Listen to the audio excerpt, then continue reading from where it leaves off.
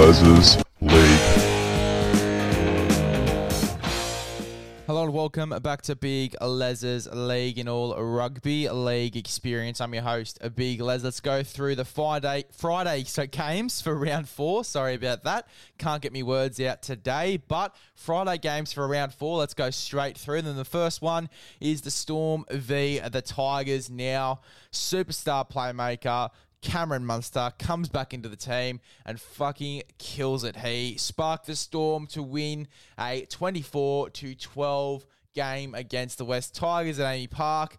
It was unbelievable. A lot of people I know had the West Tigers to win this one. All the omens pointed to the Storm. All the omens pointed to Cameron Munster scoring a try as well. He gets over the line and sets up a few as well. He was fantastic in this game, particularly without Jahrome Hughes. Jahrome Hughes was ruled out late, obviously, with a suspension. Jonah Pezet comes into the team. I thought he did okay as well. I thought Pezet, he showed a lot of class in this game, particularly when he did a superb offload to, obviously, Alicia Katoa. And obviously then he found Meaney in support for the Storm's second try. I think that was a lot of class shown there by Pezet, as well as his kicking game as well. I thought that he was outstanding to come in for a guy like Jahrome Hughes and do the job that he did. I thought that he was great, but Cameron Munster, for me, he was the real superstar in this one. He was absolutely phenomenal. So obviously an offside penalty against the Tigers gave Melbourne the chance to open the scoring in the 6th minute through a Nick Meaney penalty goal. Then Jonah Pezet and Josh King, they set up, obviously, Will Warbrick for his first NRL try in the 19th minute. Will Warbrick, I thought he was sensational as well, running for over 200 metres, a few line breaks, a few tackle breaks. He was phenomenal as well for me. Will Warbrick, I've been waiting for him to sort of kick it a bit and sort of start to find his groove in the NRL for a while. Obviously, very talented rugby sevens player for the All Blacks. He comes in and kills it here for the Melbourne Storm with his first NRL try in the 19th minute of this game, obviously set up by a beautiful offload from Josh King, and then Jonah Pezet obviously gives it to Will Warbrick for that try. And then look, Pezet again, obviously we talked about it before, sets up another try 5 minutes later for Alicia Katoa with another superb offload. And then obviously that back, Alicia Katoa found Nick Meaney looming in support, and Nick Meaney gets the Storm's second try. The Tigers hit back on the half-hour mark when Englishman John Bateman powered his way past a couple of defenders and fed Isaiah Papali'i, who put Asuka Poa over in the left-hand corner. Look, for me, I'm not sure if John Bateman should be in the back row. I mean, the combination we just saw with Isaiah Papali'i in this game, it kind of makes you think, is John Bateman supposed to be in the 13 jersey? I actually think he suits the 13 jersey. Just with the dynamic of this Tigers team, I think that he'd actually do better in the middle than he would on an edge. We talked about the upsides of having John Bateman on the edge. Obviously, he played there for Canberra and played quite well there, was one of the form back rowers there. But I think he was a back rower for Canberra. He suited the back rower mould for that Canberra outfit. Whereas in this team, I really do think he suits that 13 jersey. He's obviously played there for a few games in the Super League while he was over there back in England. Look, I wouldn't mind seeing John Bateman start at 13 because I really do think he can be the link man in this side. If they aren't going to go with Joe Offahangawi, chuck Offahangawi in the front row, and you put Englishman John Bateman in the 13 jersey, I really do think he could go well there. It sort of makes you think, though, if that combination would work, but I'd love to see them give that little combo a crack. But I really do think as well, in saying that the Tigers, they do need to find a bit of consistency in, the side that they name. I also think that Adam Doueihi, he is a 6. I don't think he is a 1. I think a lot of people would agree. I think just watching that game, he's definitely not a 1. For me, he's definitely a 6, and I think they need to move him back there ASAP. Also, I think that Brandon Wakeham, I think that he could be the 7. Luke Brooks, you might want to put him in the number 14 jersey. It takes a bit of pressure off Brooksy as well, because it just allows him to play his footy coming off the bench, playing a bit of a 9 role for Api Coruscant. I think Api Coruscant as well is better, not as an 80-minute hooker. I think that you could play Luke Brooks in the hooking role, coming off the bench, like 30 to 20 minutes to go in the game. I think that would really suit the style of play of the West Tigers and Api Coruscant's game as well, and just the impact of Api Coruscant. But anyway, after the Asu Kapoa try set up by Isaiah Papali'i and John Bateman in the left-hand corner, Adam Dewey makes a sideline conversion, makes it 12-6. And his first game back from a finger injury he suffered in round one, Munster then launched a pinpoint bomb. Winger Xavier Coates flew high to contest the ball, and it fell to Justin Olam to cross for his first try of the season as well. I think this is only his second game back from that shoulder injury as well, so awesome to see Justin Olam snag his first try of the year, with more to come for me as well. But as I said, Karen Munster, just some of the plays that he came up with in this game, including his own try. He was definitely the player of this game for me. I mean, that his own individual try out of dummy half, 39th minute, bamboozled the Tigers' defence with 10 metres out. Nice little left foot step, and just runs straight through the Tigers' defence, scores a beautiful little try. Storm took that 22-6 lead. After digging deep to defend their line early in the second half, the Tigers finally got some field position in the 55th minute, and Api Koroisau grubbered into the in-goal and touched down for a try after Meany had shown a lack of urgency to clean it up. And we want to see more of this confidence from Api Koroisau as well. We want to see Api Koroisau playing this type of game. I feel like over the past few weeks he's been quite conservative in the moments that he has chosen to stand up. It's turned into errors, which we don't really like to see.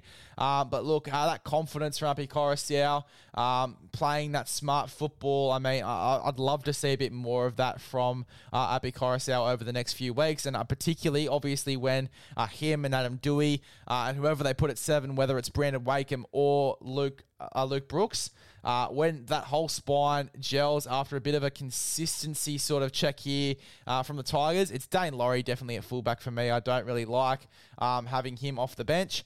But yeah, look, I mean, once they gel the spine, once they keep it consistent, I think they could do a lot of damage with Api Koroisau at 9, particularly when he links with his halves. But yeah, love to see that confidence there from Api Koroisau in this game. The Tigers threatened to close the gap even further as Bateman and Koroisau took charge, but a poor kick from Brandon Wakeham on a final play and a scrum where they couldn't even clean up their own ball. I mean, it just took the wind out of their sails for me. A penalty against Papali'i for a late tackle handed Meany a chance to slot 2 extra points on a penalty goal, and the Storm led, obviously, 24-12, and that was the result of the game in that one as well. Not much happened after that. The Tigers, they really tried to get back into the game for me, but it was just, errors and a bit of lack of discipline towards the end of the game that lost the game for me as well. They've really had that theme over the past 2 weeks. When they feel like they're out of the contest, they sort of just pull back a bit and don't try as hard as if they're compared to when they are on the front foot. I feel like the effort levels are only sort of there when they do have a feeling that they are in the game. When they feel like they're out of the game, it's almost like they just switch off a little bit, which is a little bit concerning. But it's something that they can fix up going into the next few weeks. But, for that game to be as close as it was with everything that happened in that one for the West Tigers and the Melbourne Storm, I mean, I'm not too fussed with the effort there from the Tigers either. So, look, it's going to be an interesting next few weeks for them, but one thing they do need to work on is their consistency in their spine for me. I think that they really need to lock down their spine. For me, as I've said, it's going to be Brandon Wakeham at 7. It's going to be Adam Dewey at 6. It's going to be Dane Laurie at 1. And then I'd probably have Luke Brooks in the 14 jersey coming on in the hooking role and sort of shortening Api's minutes in the hooking role as well. I found that was quite effective last year when Api Koroisau wasn't forced to play the full 80 minutes. I thought that was quite effective when he was at the Penrith Panthers. I think it could be quite similar at the West Tigers. Moving on to the next game, it was the Dolphins v. the Broncos. Now, the Broncos pretty much taking the bragging rights in Brisbane with the 18-12 win over the Dolphins. It was one of the best games, I think, of the weekend for sure. It was a mammoth crowd as well, 51,047 people at the game. In Suncorp, it was an absolute blinder of a game. Tony Staggs, 100-metre try at the end as well to seal the deal. I mean, that was just the biggest narrative try ever, especially with everything that Tony Staggs has gone through over the past 2 years. His road to recovery as well, and he scores the winning try for the Broncos. I mean, talk to me about narrative. We love a good narrative try. Tony Staggs getting one there for sure. Look, both sides could hold their they head high after this high-quality contest as well. They had it all pretty much from bone-rattling defense to long-range tries and courageous efforts to defy injury. It was the Broncos who took the first shot on the right edge when Reece Walsh had found Selwyn Cobbo with a superb cover tackle by Tessineau to fuse the situation for the Dolphins. The Broncos then reloaded again down the right edge, but skipper Adam Reynolds' pass to Cobbo was too high and the ball went into touch. I mean, again, look, to start this game, a lot of opportunities for the Broncos. Obviously, they couldn't execute due to some minor errors, but the 2 forward passes and a dummy half by the Dolphins hooker Mason Teague handed Brisbane a chance, and they capitalised through left winger Jesse Arthurs. And it was awesome lead-up work as well from Kurt Capewell, Reece Walsh, Herbie Farnworth. I think Herbie Farnworth could be one of the form centres in the competition right now. And Reece Walsh, for me, and I said it last week. In fact, it wasn't last week. It was last week. Technically, it was last week. Recording this on Sunday.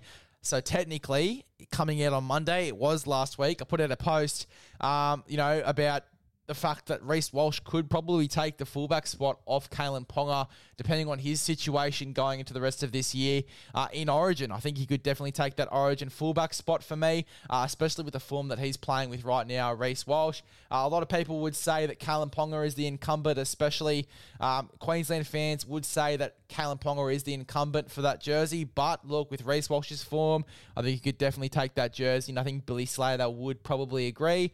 The Dolphins then lost bench hooker Cody Nikorima with a head clash in the 27th minute after a heavy collision with teammate Tom Gilbert. That was hectic. The amount of blood coming from Cody Nikorima's head, like you were just so worried for him in this game. It was pretty hectic to lose a guy like Cody Nikorima, especially when your next hooker up was obviously Mason Teague, who is generally a lock forward, throwing 2 forward passes in the first half as well. It was quite worrying signs for the Dolphins. With 6 minutes to play in the first half, the Dolphins created some space on the left, but Walsh came across to shut it down with a strong tackle on Tessineau, who was clearly hampered with a leg injury. The Broncos 5'8" Ezra Mam then came up with a brilliant cover tackle on his own to deny Jermaine Asako in the opposite corner. So the Broncos' defense in the first half was fantastic. The Dolphins had the final shot at points with Colony Lemonello powering into the backfield and found Hamiso Tabuai-Fidow, who went close. But the Broncos' defense, again, it was super impressive, the Broncos' defense in this game. And just, the discipline that they had, the commitment they had to their defense was unbelievable. Walsh gives a cutout pass to Selwyn Cobbo to start the second half. A beautiful pass from Reece Walsh, and it just goes to show how good his ball playing has gotten over the off-season. Really working on that, and obviously it was great last year, but it's even better this year. And he's coming to this year so dangerous. And again, look, he could definitely take that spot from Kalen Ponga if he wants to. Midway through the second half, the Dolphins struck back when Jared Wallace took a pass from Ray Stone and powered over from close range to make it 8-6. The Dolphins halfback Sean O'Sullivan was forced off with an injury with 19 minutes to play, but veteran playmaker Anthony Milford stood up with a perfectly weighted grubber kick for Hamiso Tabuai-Fidow to chase through and score. It was pretty unfortunate that Sean O'Sullivan was ruled out of this one, and pectoral injuries, it's pretty much 6 to 8, maybe even 8 to 12 weeks, depending on the extent. If it's a full tear, it's going to be a few months before we see Sean O'Sullivan back in this Dolphins outfit. So super unfortunate for him. Hope he gets a really fast recovery. But I think Wayne Bennett's made it clear that Anthony Milford is going to be the 7 going into next week. And I'd sort of inclined to agree with him. I thought that he did everything that he needed to do to earn that jersey with Sean O'Sullivan being out for the next few weeks. Anthony Milford, he looked quite good coming in. He really did. And, I'm very keen to see how he goes in the number 7 jersey over the next few weeks, particularly with some of the matchups they do have going into the next few weeks.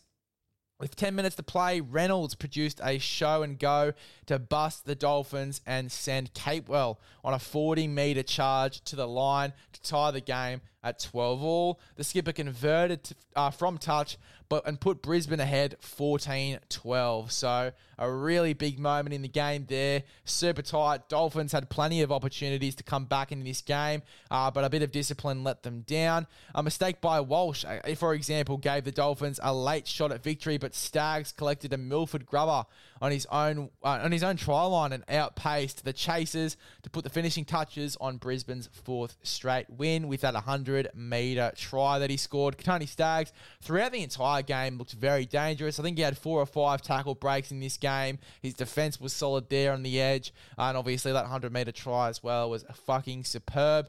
As well as other factors, he was phenomenal for me. Super dangerous throughout that entire game.